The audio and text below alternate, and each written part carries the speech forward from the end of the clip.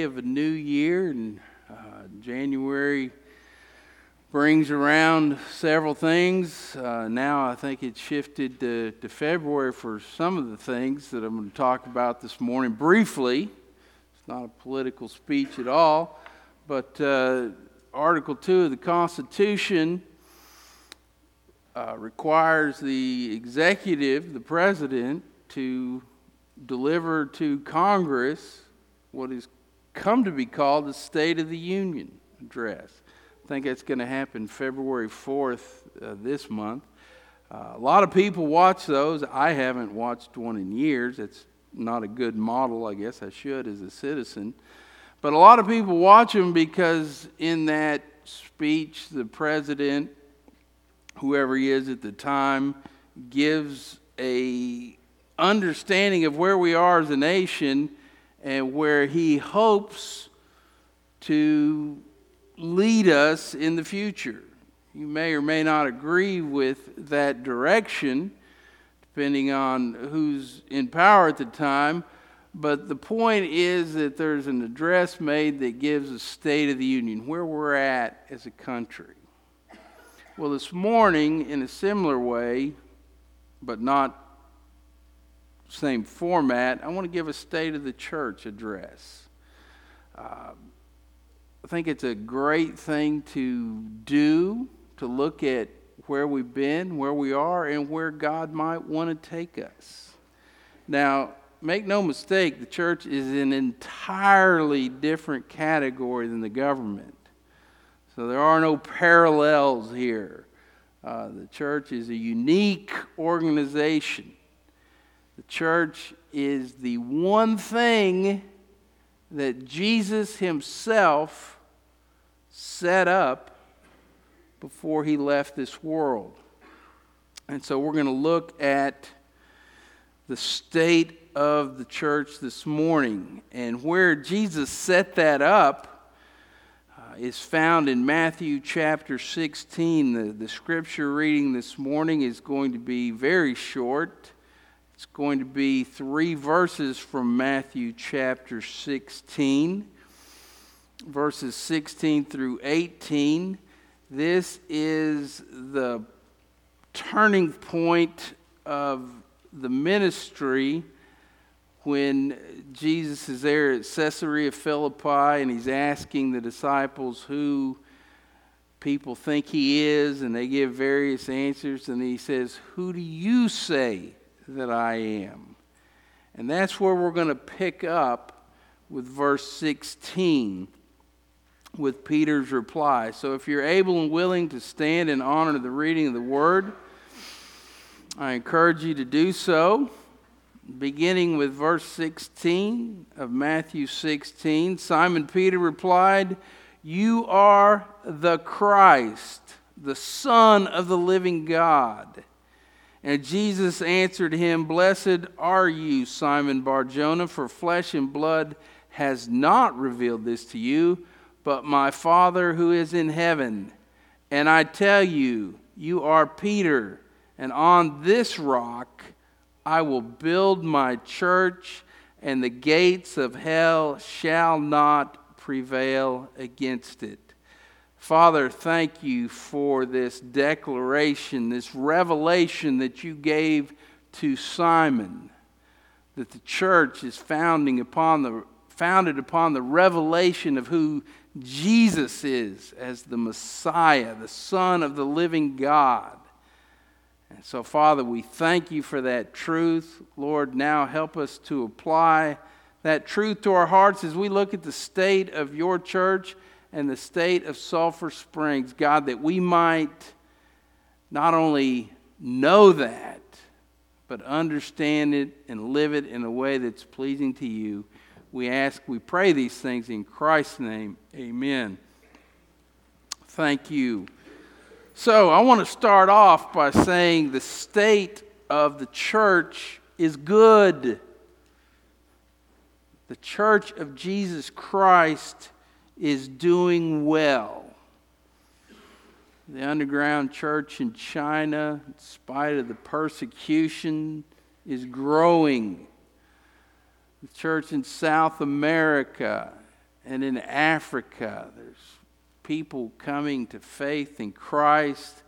There's reports from the Middle East about our missionary, and this is the money that we give that supports these missionaries, that men and women, even from the Islamic faith, are coming to faith in Christ. The state of the church is good. Jesus said, I will build my church. And he's doing that. And the gates of hell are not stopping his church. Now, when we shift our focus to America, however, we find that the church in America is not having that same growth that the Church of Jesus is in other areas. Sadly, many of our churches in America are plateaued, declining, and that's not good. That's not good. There's churches in America that have no longer, I guess a better way to say it, they no longer see this as what it is, the Word of God, His revelation to us. They no longer see that the precepts are binding upon us, that they actually mean what He intended them to mean, and they constrain, or they are to constrain our actions. Some groups, they might have formerly been known as churches in America, but they have left the authority of the Word, and biblically, I don't care what's on the sign outside, when you leave the authority of the Word of God, you're no longer a church of Jesus. That's happening even in our own county. But I'm here to say that, and this is the first great hope for Sulphur Springs Baptist Church, because as a family of faith, we have not abandoned the Word. We're standing upon His revelation. It is our authority, and it is what we strive to fulfill and follow. Do we do it perfectly? No. But this is where our hope and our foundation is, as it tells us who God is, what He's like, and what He said. And there's where we're standing. So that's a point of great hope. Martin Luther, one of the first of the reformers, when he was talking about the marks of a true church, said this, the first mark: the one true, holy, and apostolic church is present where the Word of God and the gospel is preached and taught. That is occurring here. There is a true church of Jesus Christ here, because our Sunday schools, our children's ministries, our worship music, and the spirit of all that we do is based upon the living Word of God. We never need to abandon that. And as long as we stand on the Word, there is hope. A lot of things going on in our world, a lot of things we're going to be facing this year and in the years to come, some we can't even imagine. Who 20 years ago would be able to predict some of the things that we're dealing with right now? I dare say almost nobody. These things that are going on in this world that you're just like, what? And we don't know what's coming in the future, but as long as we're standing on the Word, there's hope for us. Now, that brings us to a point of caution. We've got to remain on guard, because if you were to go to some of these places that say they're still a church and they're not, what would they say? Would they believe that they have abandoned the Word? No. No, they don't. I mean, Satan doesn't come in and say, hey, put that Bible in the trash can. just get rid of it. You don't need it. No, he doesn't do that. What he comes in and says, it's awful harsh, some of those things that are in that Bible. And wouldn't it be more loving, more kind, if we just loved everybody and accepted everything? If we were just more inclusive. That's the message. And there is a subtle temptation. Because who wants to be unloving? Who wants to be unkind? But that's the danger. Because, see, when you are more loving and more kind and more inclusive in their world, you abandon the gospel. Because now you're accepting everything and you're getting rid of the need for repentance. Jesus said that was the gospel. Likewise, unless you repent, you also will perish. Jesus said that we're in bad shape and we need a Savior. So we need to stand on the Word. But we need to be on guard because those attacks are going to come, and they're going to come with greater frequency. Now, you see the banners. There's one out in the hallway. This is a focal point. We want it to be a focal point for this year. Loving God supremely. And I'm going to talk more about that particular scripture verse in a moment. But one way, in a very important way, that we are going to love God supremely by following His Word, the way He wrote it, and not coming up with our own thoughts about it. You want to love God, you get to know Him through His Word and then follow what He said. Now, what I want to do the rest of the time is go over a vision statement. Now, we've been blessed by God in a lot of ways, and we are a healthy church. I hope you really looked at what was up here during our scholarship presentation. I didn't care how many people was. That's why I moved out, by the way. It wasn't that I was uncomfortable back here. I thought, I want to see who all's up here. But I didn't count them. But how many were up here? 14, 15? Something like that? And then, of course, we've got a group over here in our old sanctuary. They're our kids' ministry. But you look around at how many people are under the age of 20 in this congregation. We're blessed. Why are some of the churches in America dying? Well, they're literally, physically dying. Their churches are composed of older saints, and when these older saints die and they go on to glory, there's no one behind them to take the baton of faith. That's why they're shutting their doors. We're blessed. But in and of itself, a good, solid demographic. We got people in every age group, from the nursery babies to the senior saints. That's great, but that is not enough.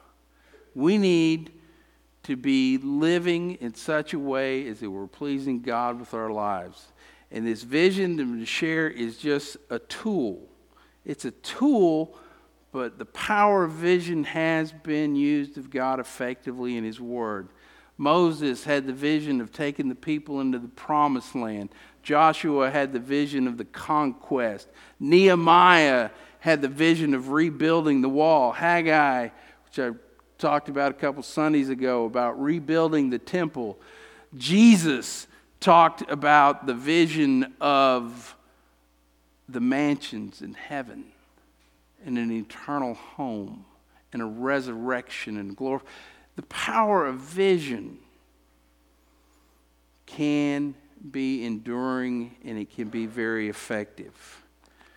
So this morning I want us to look back or look forward rather, because you haven't seen this, but a vision statement we're going to hope to incorporate here in our church. But I want to say this, it's just a tool. In and of itself, it's words on a page. If that's all it is, because everybody's got a little slogan, everybody's got a motto,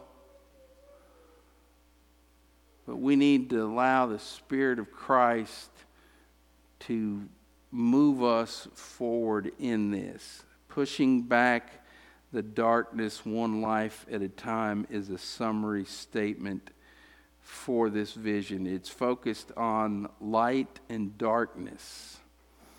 So we're going to take a closer look at this vision statement. The first slide you'll see is the vision as a whole. It has several different parts to it. Has the mission, the purpose, vision, values, strategy, and a motive. Can't really see that well, so we're going to go through it one piece at a time. And the next slide is our mission. Now, the mission has been given to us. It's not up for debate. It's a non-negotiable. The mission is not ours to choose. Jesus gave this to the disciples there at the ascension on the Mount of Galilee as he's getting ready to go back into heaven. This is what he said, and he has never rescinded this. This is for us as a church. Our options are we trying to fulfill this mission or are we not? But this is the mission. And he said, go therefore and make disciples. He never said anything about converts. He said disciples, and a disciple is a follower of someone else. If you're not following Jesus, you're not a disciple. That's what he said, go and make disciples. That's for us. Jesus saves people, but we're to make disciples. What is a disciple? A disciple, in essence, is a mature follower of Jesus Christ who's investing in someone else for the purpose that they in turn might make disciples. It's a process of reproduction. Are disciples being made here? Yes.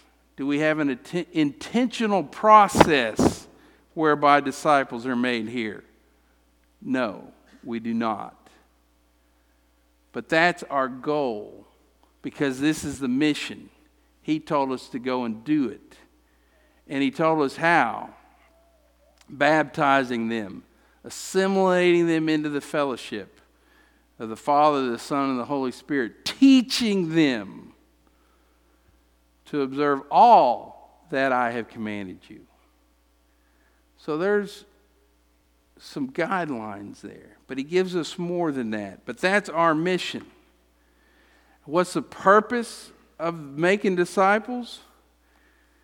As I mentioned, it is to actively, intentionally reproduce other Christ followers. It means if you're not pouring into someone as a believer, if someone's not pouring into you for the purpose of making other Christ followers generationally, then we're not doing it right. This is what he would have us to do for a purpose. And when you go back to that light-dark imagery, the more light you have, the less darkness you have. It's that simple. And Jesus himself, while he was here, this is one of the great I am statements there at the feast in John chapter 8. There at that last day of the feast, he's standing there before the fountain. The lights are burning in the background.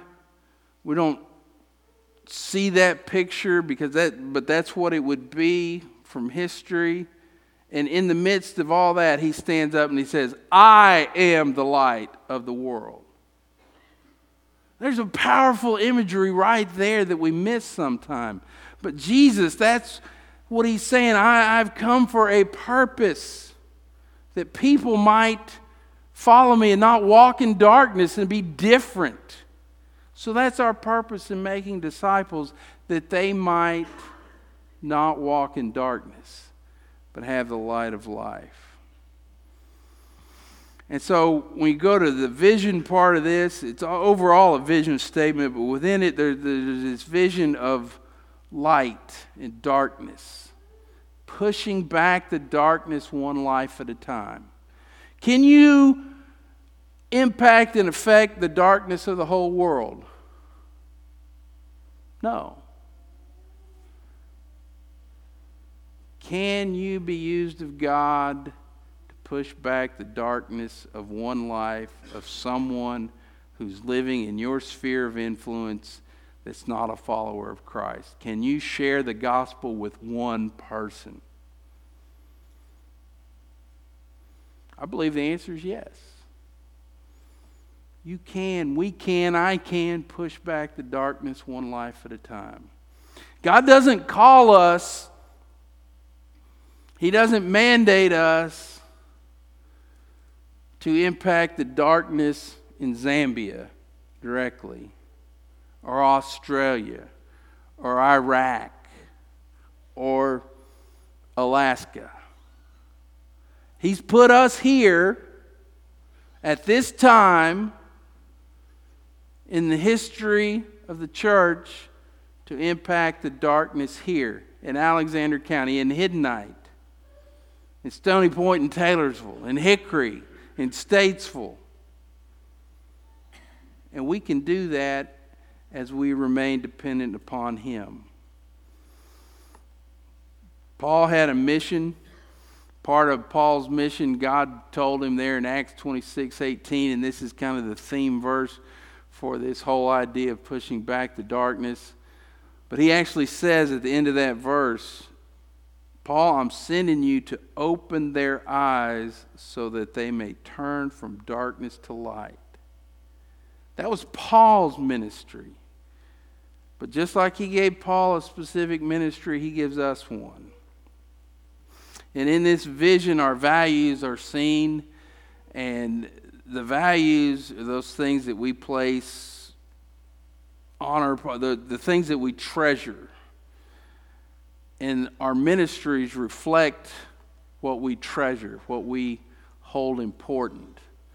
And those are some of the things we value. That list, I say, is not complete. That can be changed.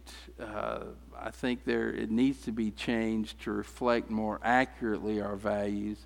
When you see people, prayer, children, students, and integrity, think, well, what about, and maybe there's something that comes to your mind that we really have, that we do value through our ministry. So this is not the Ten Commandments. These are not coming down from the mountain. They can be altered, changed, enhanced, strengthened. But these are some of the things we value. And when you look at the ministries we do, you see where they impact these things. Now, the strategy is going to be a 5-year strategy, and it's based on light. And if you look at it on the whole thing, we're going to go through each of these very quickly, but it's based on the acronym LIGHT. The first one, that just says it is strategies to help to assist. But the first one, and you'll see this reflected in the banners, is loving God. Loving God. Foundationally, if we miss this, then we're just meeting to meet. When Jesus was asked what, and the lawyer was trying to trick him, he said, what's the first and greatest commandment? This is what Jesus answered with. It's from Deuteronomy. You shall love the Lord your God with all your heart and with all your soul and with all your mind. That's the verse on these banners. This year, we're going to focus on loving God supremely. And that's going to be reflected through the preaching ministry and through the other ministries of the church. Now, the second one is intercessory prayer for lost people. Does that mean that we don't pray for lost people until year 2? No. It's just a focus and a theme. Really, all these are going to be happening together. When should you be praying for lost people? If you're loving God supremely and you want to do what He's called you to do, and that part of that is witnessing, then you better be interceding, prayerfully bringing the name of that lost person up before the throne of God. So when I say these are focuses for a year, this is about creating an atmosphere of discipleship that's going to take time. But loving God supremely, interceding for lost people, it's biblical. You see the scripture reference there. Moving on to the G is growing together. This is extremely important. If we don't get along in here, it's a direct violation of those first 2 principles I just mentioned. Because what the world sees, when we're not getting along and they know it, and then we tell them about how we can love God and how I've been praying for you, and this is what Jesus is about, and then they say, if you guys can't even get along, what do I need Jesus for? It all goes together. But the high priestly prayer of John 17, this is the heart of Jesus for His people, that we might become one in unity as He and the Father were one in glory and are perfectly one now with the Holy Spirit. Growing together, we've got to guard against division. The H is helping those in darkness. And again, we're not going to wait to the 4th year to start this. We're doing this now. We're part of a food pantry that reaches out to those with a physical need. But 1 John 3:17 and 18 says, hey, if you've got stuff and you're not sharing it, you can say, hey, love God, be good, be warm. You're not doing anything to help people. It's hypocrisy. So we're going to help those who need help. Because if you don't, Jesus fed the people bread. Then He told them that He was the true bread of heaven, but He did meet physical needs. So we want to help those, our brothers and sisters who are in darkness. That includes some of our own members who are struggling, but it also includes our community. And then the T is the evangelistic piece, taking the light into the darkness. Christianity has always spread one life at a time. We think of mass evangelism, crusade, stuff like that, but when it really comes down to, it's one life at a time coming to faith in Christ Jesus. And that is generally, as the church spread in the 1st century, it was lay people going, living a life that had been changed by Jesus, and then sharing with those around them who changed their life and how their life could be changed as well. So we need to take the light into the darkness. The motive, why, and and I'm going to have this. This is going to be printed out, and you can have it and talk about it in your Sunday schools and this, that, and the other. You'll be seeing more of it. But the why. Why do we do what we do as we end this message as Mark and the musicians come? Our motive, and as we go into this year, a lot of people are going to maybe you've already made them, because typically they're made on January 1st, talking about New Year's resolutions. What date do you think most resolutions are broken by? 4th, 5th, 6th? Sometimes the 2nd? But why? Why do we do these things? What gets us up in the morning? Some people, what gets them up in the morning is, I've got a job to go to, I got to make some money, I got to buy a new car, got to get a bass boat, got to get the kids these clothes, I got to do this, do that, I got to sock away some money so I can retire and collect seashells for the last 10 years of my life before my health goes bad. Is that what it's all about? Our motive should be to honor God, and that means to obey God and invest in things that make an eternal difference. That last verse was 1 Peter 2:9. But you are a chosen race, a royal priesthood, a holy nation, a people for his own possession. And then he says so that, here's the purpose, so that you may proclaim the excellencies of him who called you out of darkness into his marvelous light. Have you been bragging on Jesus lately? Have you been telling others what Christ has done for you? We need to remember where we came from. We're not good people. We're lost people who are saved by the grace of God. There's not a single person in here that deserves the grace that we were given. Jesus did so. What's that song say, the one we first started out? He picked my feet up from the miry clay. Jesus did that for us.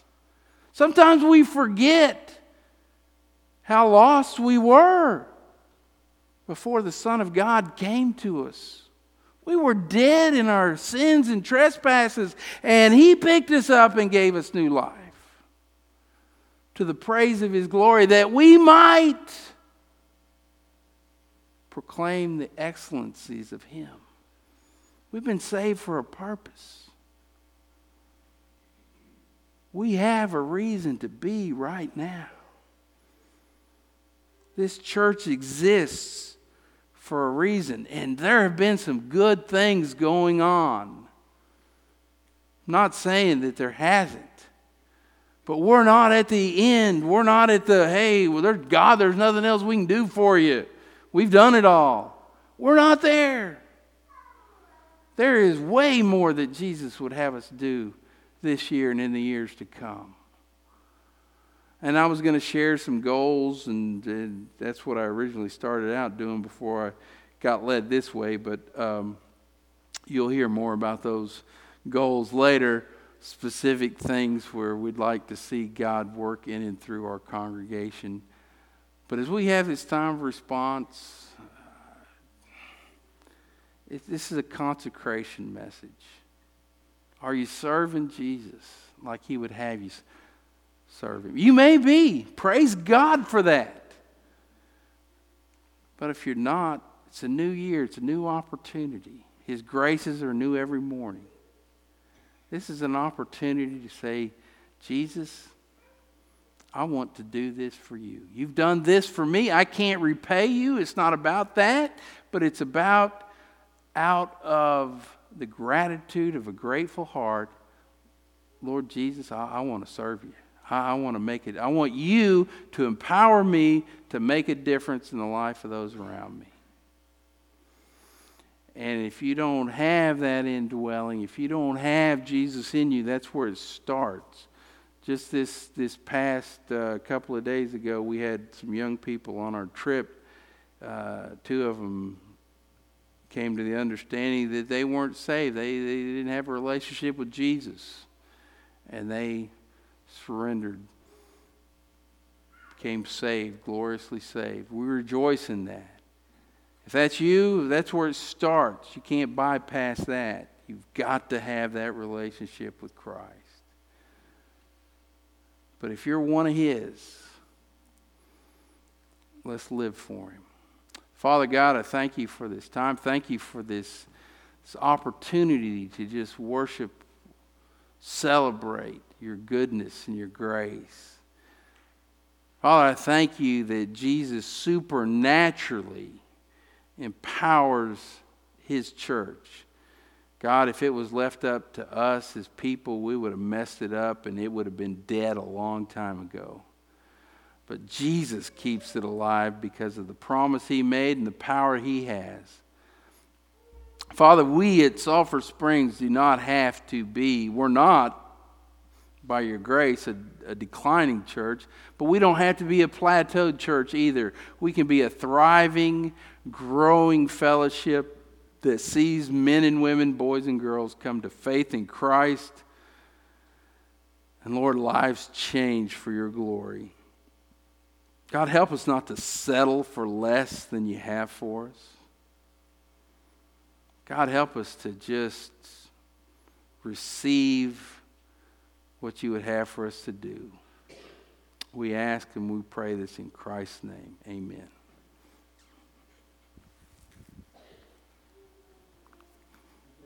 Please stand, turn to page 488, just as I am.